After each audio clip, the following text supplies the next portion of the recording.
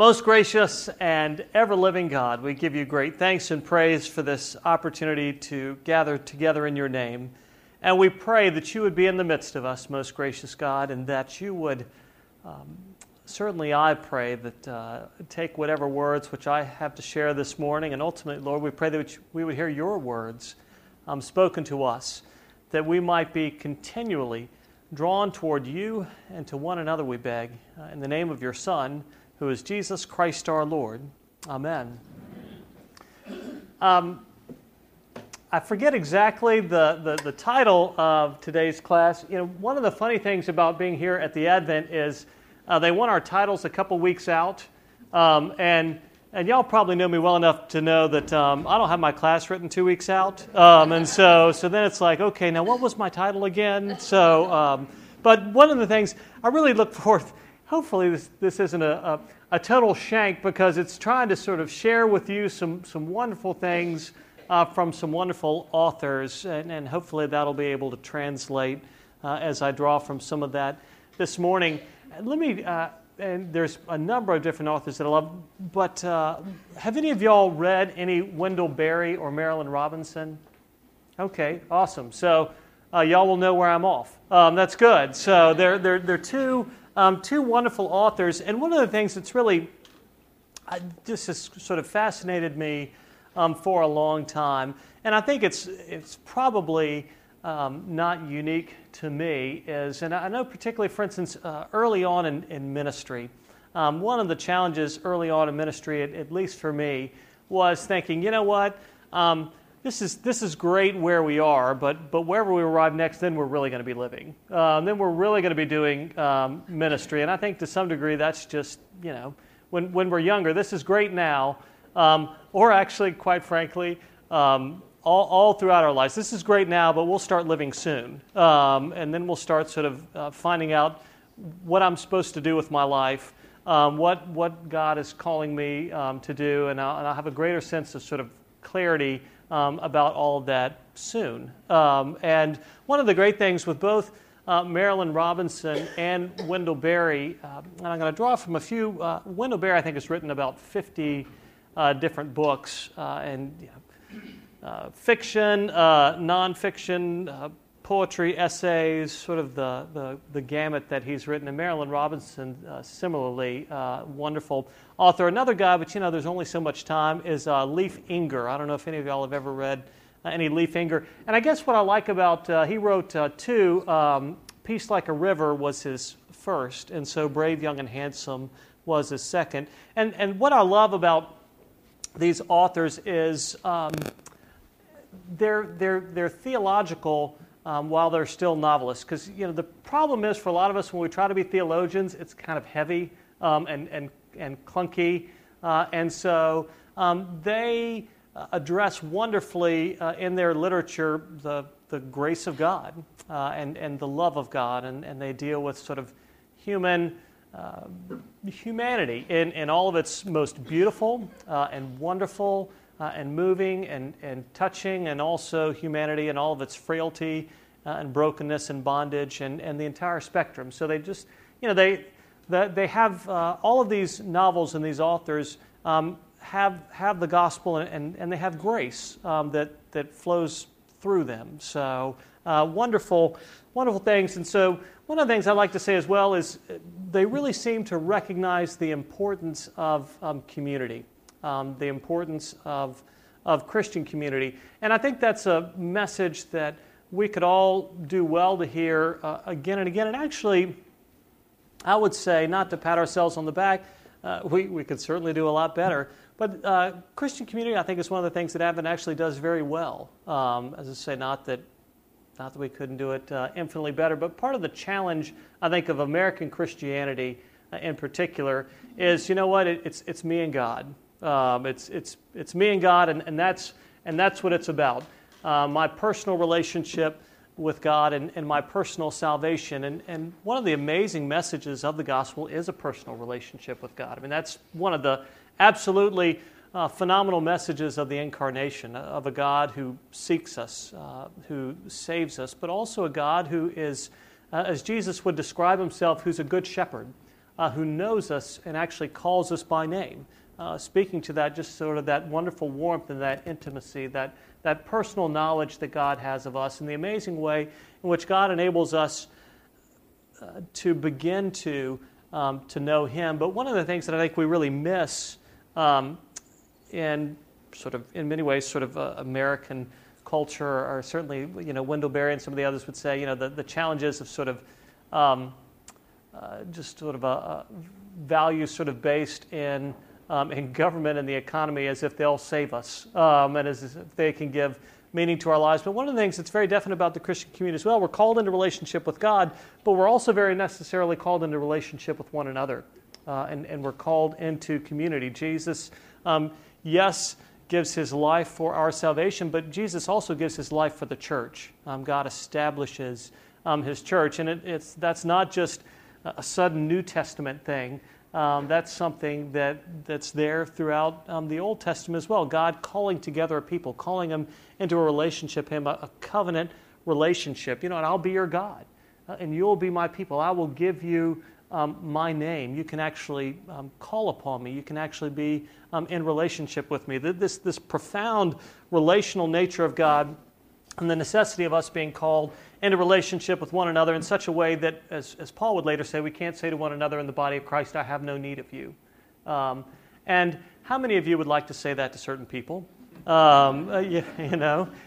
Family members, perhaps, workmates, church members, neighbors, whomever. But one of the wonderful things that both Barry and Robinson capture in their writing is the grace of God working in relationships, the grace of God working in community, the grace of God working sort of both through people, but also working on people as well, very flawed people like you and like me. Community also is something that I often long for. Some of y'all have heard and may remember when people sort of ask me where I'm from, often the answer is yes, because my dad was part of what I called the corporate army, and so we moved really often about every 3 years. So we'd move to a different community, a different place. That was challenging for my sisters and I. It was funny. I can still visualize it. We laughed. We were in Mom and Dad's dining room, and we had dinner, and we were sitting around, telling old tales, as you sometimes do when families get together, and remembering things. And Dad said, well, we moved all the time, and it never bothered y'all. We're just like, we're glad that's working for you, Pop. It's kind of like, it's hardly hard knock life, but I think that's a bit of an overstatement. But yeah, it never phased y'all at all. That's right. Just because you're here, so you're fine. And so, but one of the things I know growing up that I longed for was just again that sense of connection, of having roots in a place, having roots within a community, and the stability that brings. But of course, as you also know, those of you that have grown up in a place, we've lived here now in Birmingham. I guess it's been 14 years now that we've lived here in Birmingham, and lots of family here in town. And Paula sometimes wants to say, and sometimes that's overrated. Sometimes community is fabulous. Sometimes you're like, we've got more community than we're looking for right now. But so where we live and the call of God to live in community, to experience the blessings of that, because obviously part of the blessing of community is that sense of strengthening one another, is that strength of building one another up, is the reality that we all have strengths and weaknesses, and we're better as a whole. That whole imagery of the body of Christ, the different gifts entrusted to the different members under the headship of Jesus, and the ways that those come together wonderfully to accomplish God's purposes, and the peace that we can have in being a part of something bigger than ourselves. But I think also one of the ways that community works on us as well is through the challenge of community, and the ways that it reveals to us our selfishness and our self-centeredness, the way that it challenges us to be concerned for the well-being of another, the way that hopefully, ultimately, in some way, our hearts are broken with the sense of compassion, where we can look upon other people with love and with grace and with compassion.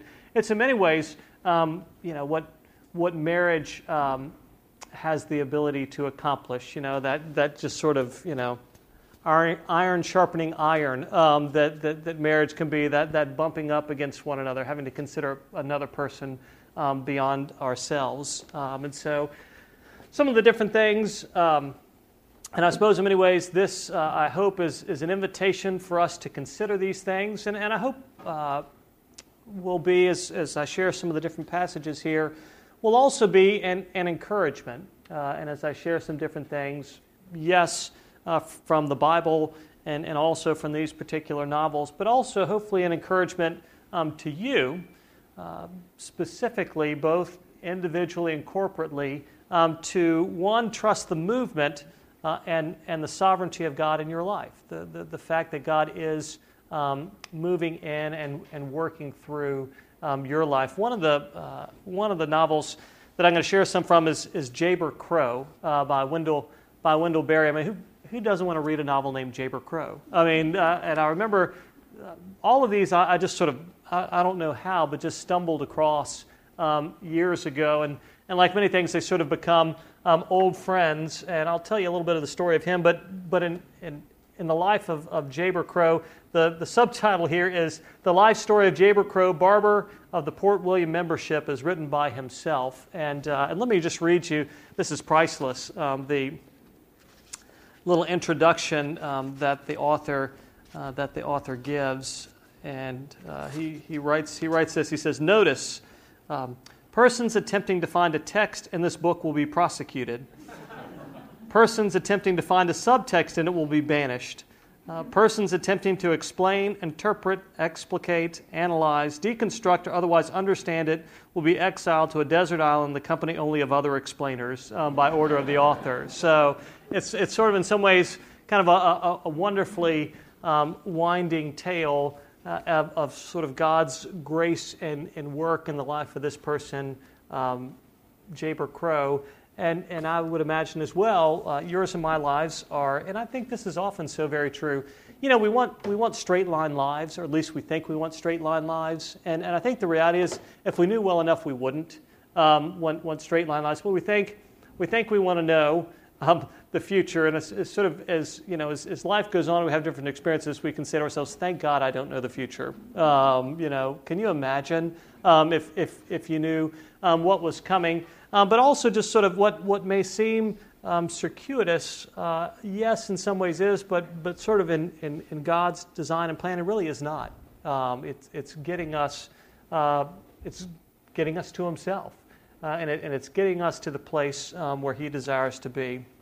So one of the things that I hope for you to sort of begin to sort of see and think about, and trusting the movement and the sovereignty of God in your life. For us to explore sort of our place and the relationships that we have, and sort of all the fullness of those. And so that's part of what I invite us to think about. So the story of Jayber Crow is this. He is orphaned at a young age, and he's sort of during the time of the Depression and the World Wars in a rural community in Kentucky. Any of y'all ever watched 30 Rock? As I say, rural community. Do you remember Jenna had this part, and she couldn't say rural juror, it was rural juror. She'd sing this song about rural juror. I just thought about that. He's in a holy thoughts, random thoughts, kind of all the above pinging around in there. But he's in a rural community. His parents die, and he goes to live with grandparents, and they then die, and he ends up in an orphanage. And an interesting thing happens in the orphanage. His name is shortened to just J. Crow, and so basically, he sort of loses his family. He goes to this orphanage, and he actually loses his name as well as he comes to find out that the person in charge sort of everybody's name is condensed to just their first initial. So, he's sort of lost in so many ways, both sort of family and sense of place.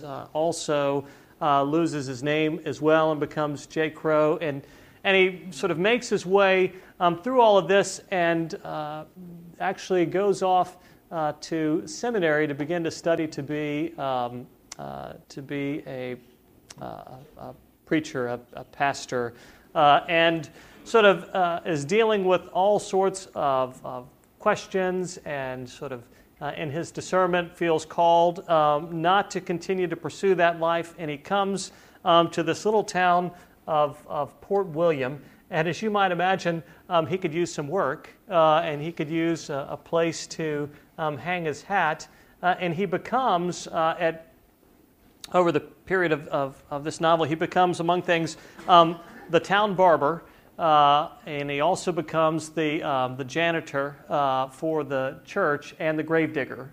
So that becomes those are his three. And those are kind of aspirations of most of us. And so that's sort of this is not quite how he had all planned it out. But interestingly, he becomes, as you might imagine, the sole barber in town. His is sort of a community hub of at least the men and the children there in town as they come to him and begins to sort of not only experience community, but his heart begins to be full for this community. And he writes this. He says, "Telling a story is like reaching into a granary full of wheat and drawing out a handful. There's always more to tell that can be told. As almost any barber can testify, there is also more than needs to be told and more than anybody wants to hear.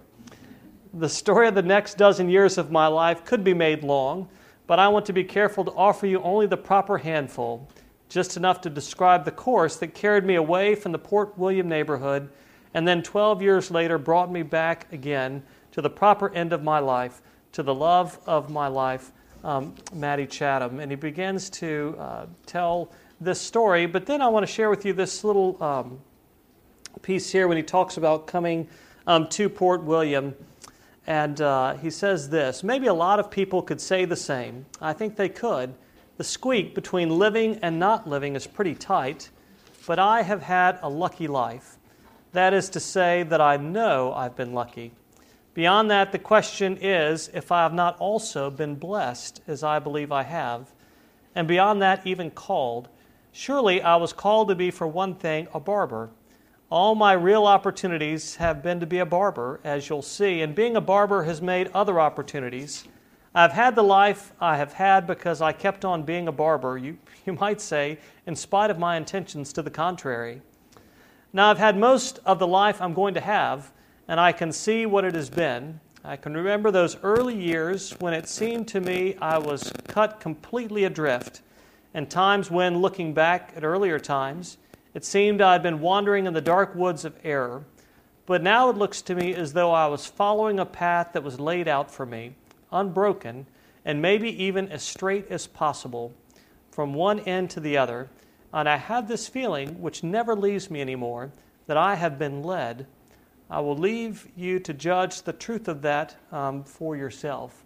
So I love that. I think that's fabulous. And one of the reasons I share that is finding meaning and contentment, I think, is a challenge for all of us.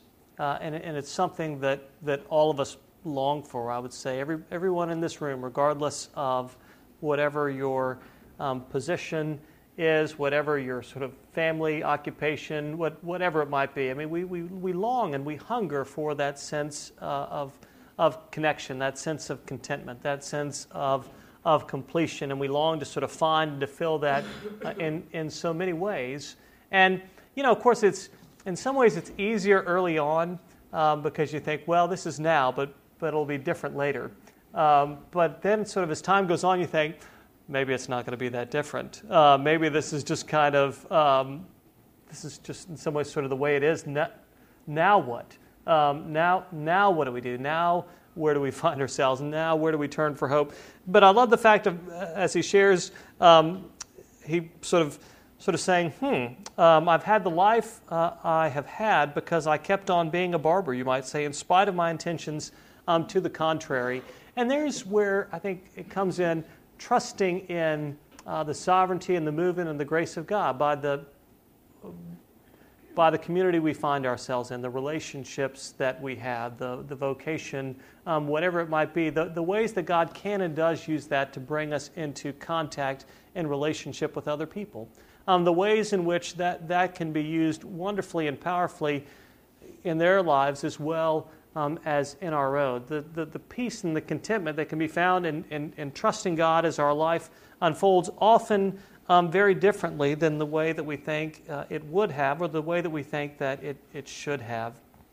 And I love as well how he goes on to say, but now it looks to me as though I was following a path that was laid out for me, unbroken and maybe even as straight as possible from one end to the other. And I have this feeling, which never leaves me anymore, that I've been led. That wonderful thing. And that's not a stretch for him. And I'd like to say also that it's not a stretch for you and for me to feel as if we've been led. Because our being led isn't saying, you know what, we're so fabulous, and that's why we're being led. It has to do with the character of God, the wonderful character of God that desires to lead us, and ultimately to lead us to himself is what I think we see and what we find. A friend of mine years ago, and some of you may remember, I know I've shared this story before, but it's incredibly powerful. He had been in ministry in Charleston, South Carolina, and that just had not particularly worked out the way that he had thought it would work out, the way that he had hoped it would work out. In many ways, he kind of felt like a failure. He had desired to be a church planter, and he's an amazing guy. I love him. I mean, I just genuinely love him. He's an amazing guy. He's a wonderfully gifted guy. He's not a church planter. And he discovered, you know what? There are people that are, and I'm not that guy. And as you might imagine, that was a real sort of sense of death and loss for him because, you sort of envision yourself as something and then you find out that you're not. It's like, well, now what? Does that mean, do I measure my worth by that? Do I let that go and say, well, thank you, Lord, for helping me see that I'm not that, in order that I might, begin to go in another direction? But they moved from Charleston back to Virginia, where he was originally from, he and his wife. And they couldn't sell their home, and so they ended up renting their home, and the home, came to find out from the renters, had termites, and he began to just say, oh my gosh, and he immediately went into sort of spiral, which I get. When my car begins to make a sound, I just start to panic. Oh my gosh, the car's going to die, and it's all over, and what are we going to do? And it's like, well, you just needed a tune-up. But he went into that sort of, spiral. Oh my gosh, and he was telling me about this, and he said, and part of it was that is a big deal. And he said, here's the deal. He said, I don't have the money to fix it. He said, I don't have the money. That's not an exaggeration, and he didn't.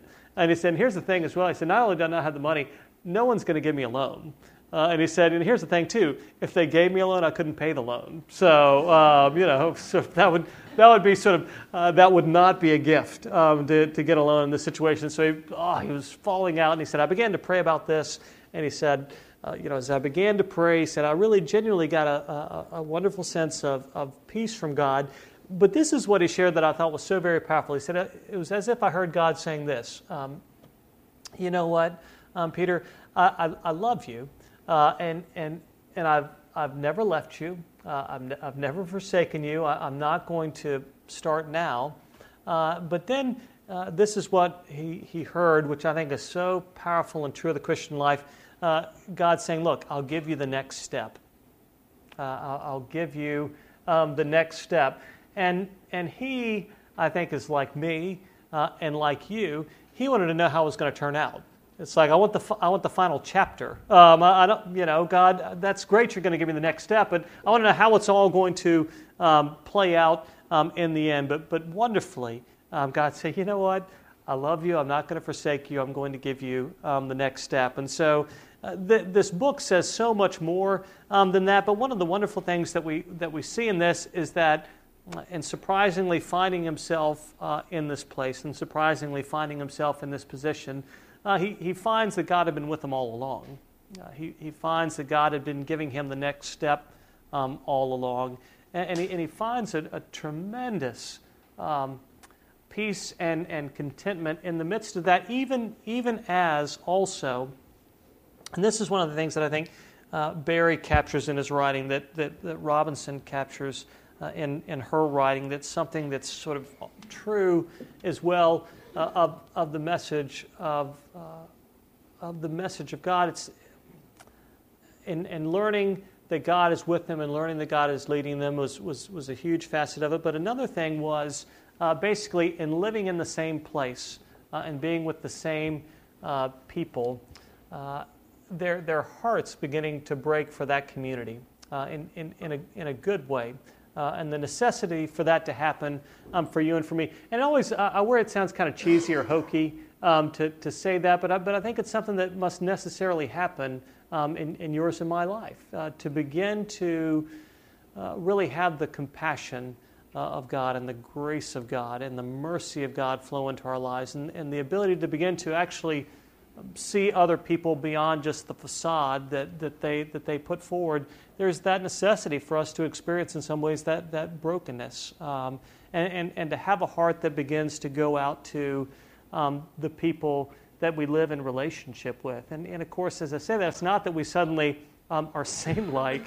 That's one of the funny and fun things that he addresses in the book. It's not that he suddenly becomes some fabulous saint beyond reproach, and he recognizes his own shortcomings as well, but yet he experiences this tremendous gift and this tremendous blessing of sort of seeing and experiencing God's grace and God's movement in his life, but also of learning faith and the power of God that works in very simple ways and in very simple relationships. I think that's another challenge for you and for me, and it was the same challenge that was put to Jesus again and again, is people said, show us something miraculous.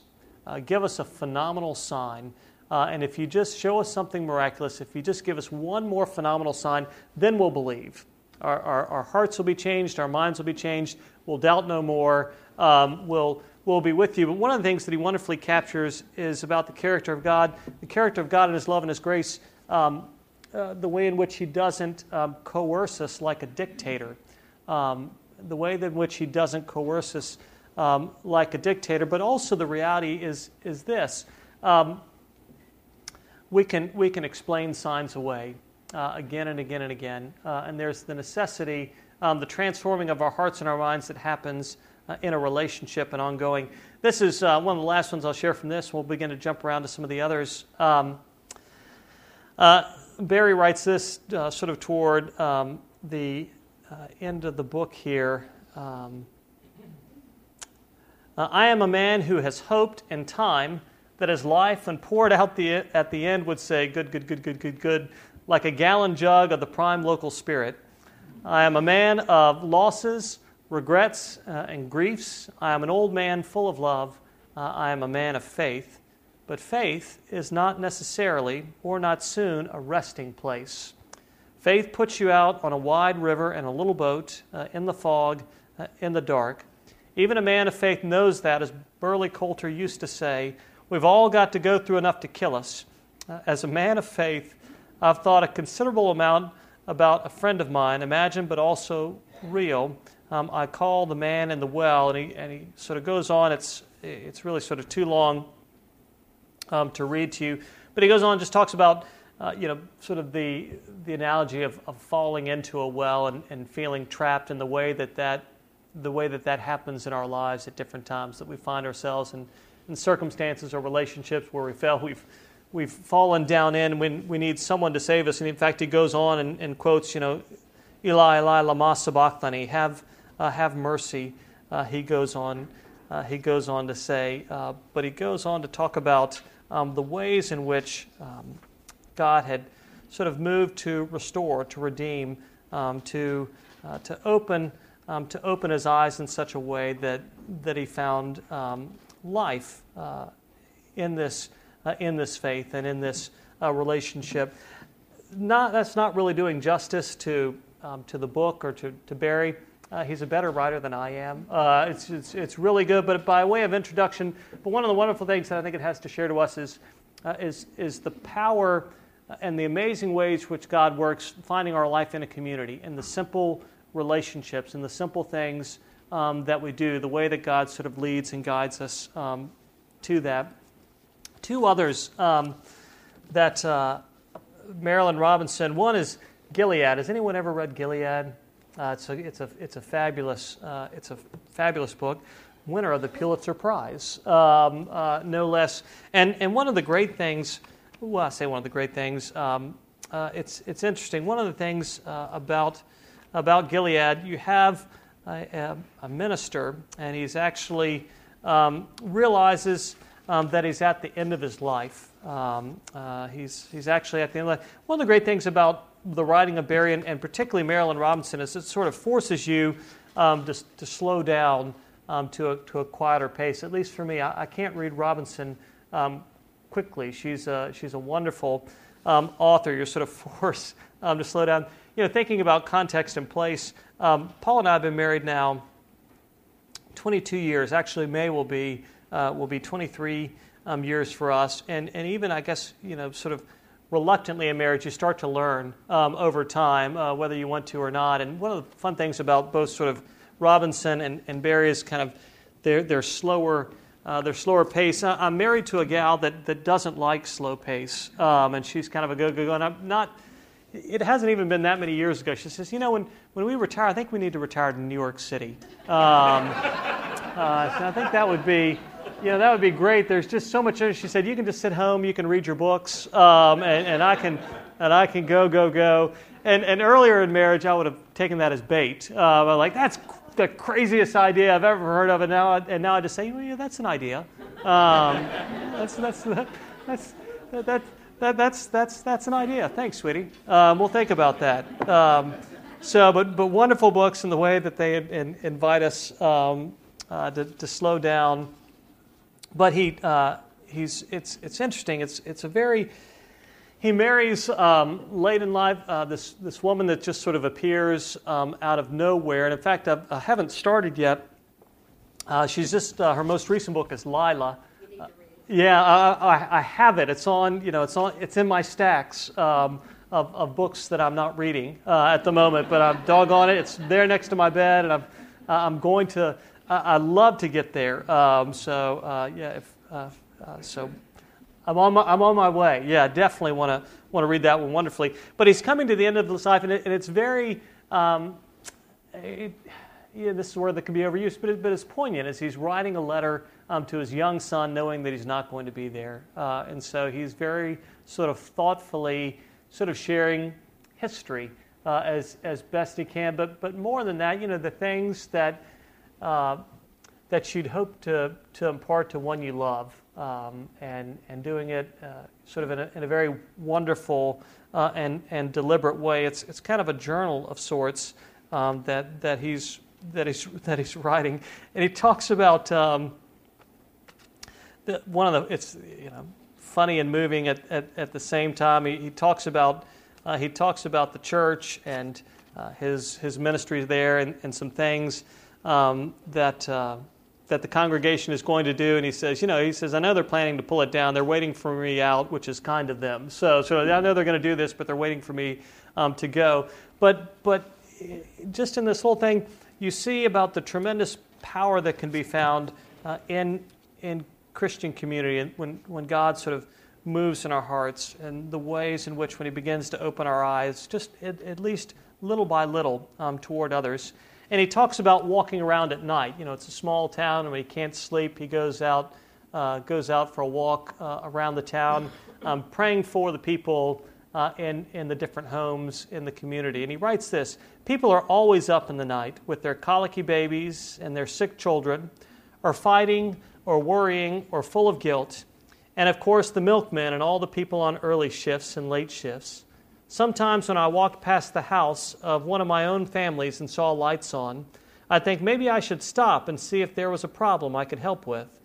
But then I'd decide it might be an intrusion, and I'd go on. Past the Boutons' house, too. It was years before I really knew what was troubling them, close as we had always been. It was on the nights I didn't sleep at all and I didn't feel like reading that I'd walk through town at 1 or 2 o'clock. In the old days, I could walk down every single street past every house in about an hour. I'd try to remember the people who lived in each one and whatever I knew about them, which was often quite a lot, since many of the ones who weren't mine were Boutons, and I'd pray for them. And I'd imagine peace they didn't expect and couldn't account for descending on their illness or their quarreling or their dreams. Then I would go into the church and pray some more and wait for daylight.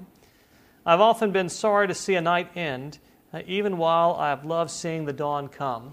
Just that wonderful thought of being connected in a place such as praying for the people within that community, imagining peace they didn't expect and couldn't account for descending on their illness or their quarreling or their dreams. The tremendous prayer that the tremendous power that there is in prayer. And I say, just kind of as an aside, but an important aside, with the trials that Paul and I have been going through, we've experienced in many ways a peace that I would say undeniably comes from prayer.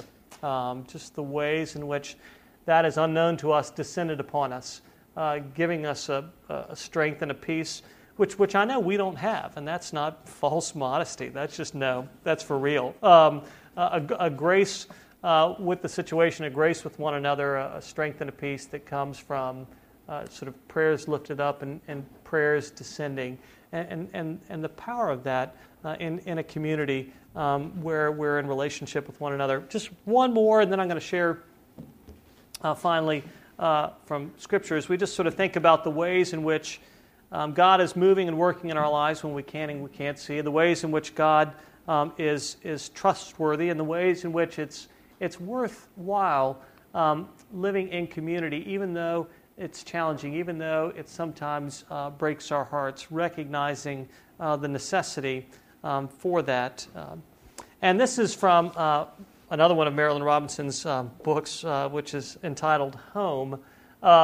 And home is kind of powerful, and in some ways is kind of tongue-in-cheek as well, in that Glory is the name of the daughter who's basically forced to return home to care for her father in his final years. And so it had not been her plan or her intention. And to some degree, it was sort of to her shame that she was the one that was most available. So it's like the others had excuses, and she didn't. She's like, I'm a loser. I didn't have an excuse. The others say, gosh, Dad, I'd love to come home, and I'd love to move back home and take care of you, but I just can't. And her situation is like, I can. And so she moves back home and begins to care for her father, initially reluctantly, but again, sort of in that wonderful way in which God is trustworthy in the ways that our life moves, coming to experience in that a tremendous blessing. But her brother, Jack, comes home. Jack, very much the prodigal son, comes home, and her father, the saying sort of, you're only as happy as your least happy child. Her father's heart had always particularly gone out to Jack, just because Jack was so troubled, seemingly from day one. And as you might imagine, there was sort of resentments and frictions within the family and those relationships as a result of his seeming to be concerned more for his son Jack. Unfortunately, it was just because Jack was so bad he consumed him, and his intention and his interest. And they're out working in the garden together, and Jack gets a splinter in his hand. Sound the alarm. Jack gets a splinter in his hand, but her dad just, oh my gosh, he falls all out. We've got to do something. We've got to do something about this, and what are we going to do? And so I share this with you.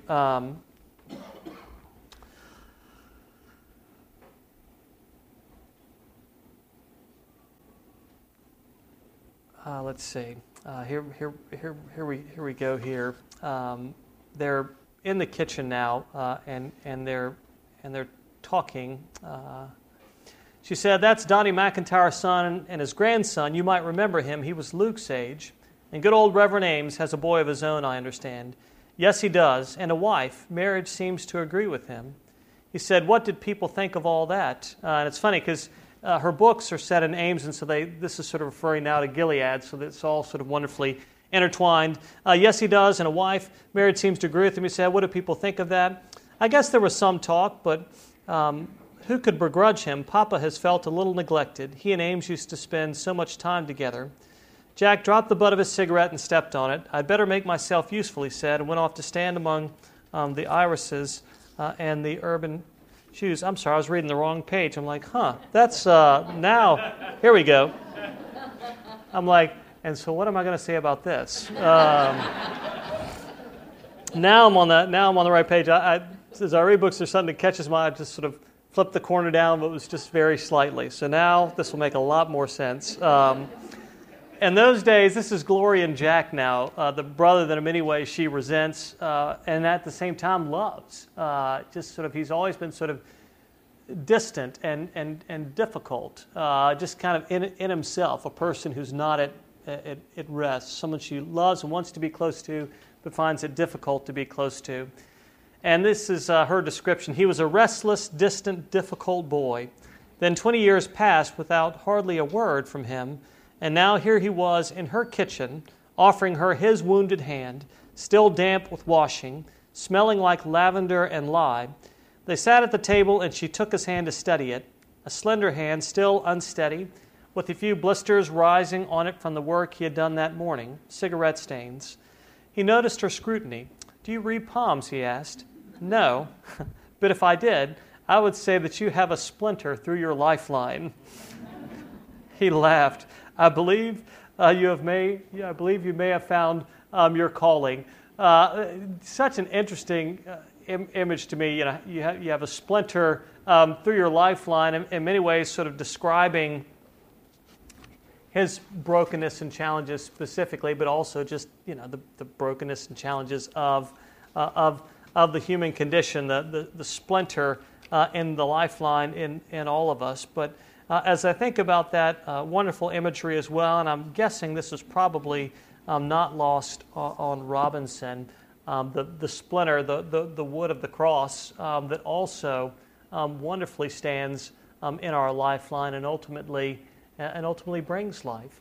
And so in all of these books I was going to share, but time is up here. I was going to share as well from the story of Jacob becoming Israel, and that grappling and that wrestling with God and in that brokenness, but then ultimately after his running and his returning home, finally ultimately in that brokenness actually finding peace in relationship with God, and finding peace in relationship with his family and his past. And as his name is asked by the angel, by the messenger from God, and Jacob giving his name, it's actually a confession as well.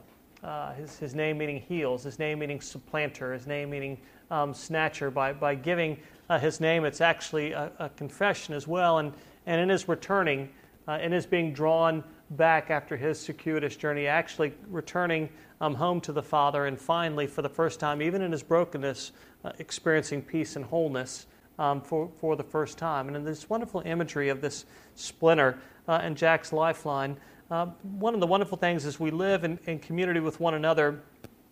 The thing that is central is the cross of Christ, is his death and his resurrection, the way in which God in his love and his mercy seeks us and calls us into a relationship with himself, and enables us to be reconciled to him, and calls us as a community of faith to live with and begin to be reconciled with one another, not through our own power, but through his.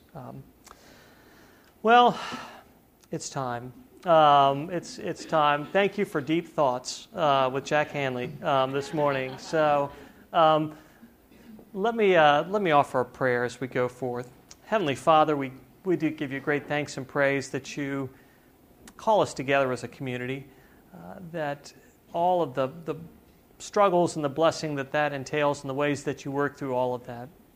We thank you, Lord, also that in Jesus, your Son, you promised not to leave us as orphans, but that you would send your Holy Spirit to be our guide and our Spirit of truth, our advocate and our comforter. Pour out your Holy Spirit upon us, we pray, that as we walk through this life, that we might be drawn to you, that we might know of our being guided by you, that you might draw us to you and to one another.